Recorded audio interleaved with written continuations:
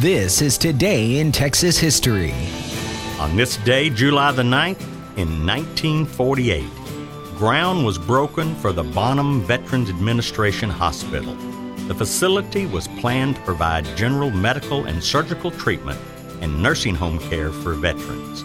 Sam Rayburn, Speaker of the United States House of Representatives, served as principal speaker at the event.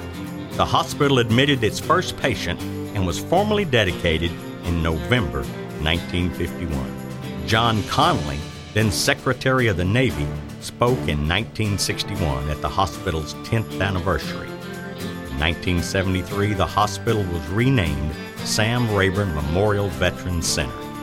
In 2002, the center had a capacity of 370 beds.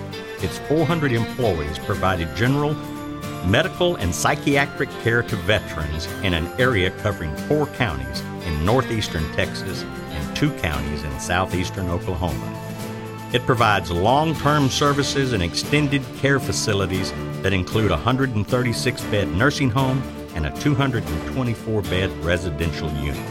I bet you didn't know that. That was Today in Texas History. With Lucky Land Slots, you can get lucky just about anywhere. Dearly beloved, we are gathered here today to... Has anyone seen the bride and groom? Sorry, we're here. We were getting lucky in the limo and we lost track of time.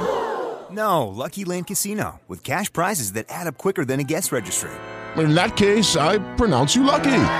Play for free at LuckyLandSlots.com. Daily bonuses are waiting. No purchase necessary. Void where prohibited by law. 18+. Terms and conditions apply. See website for details.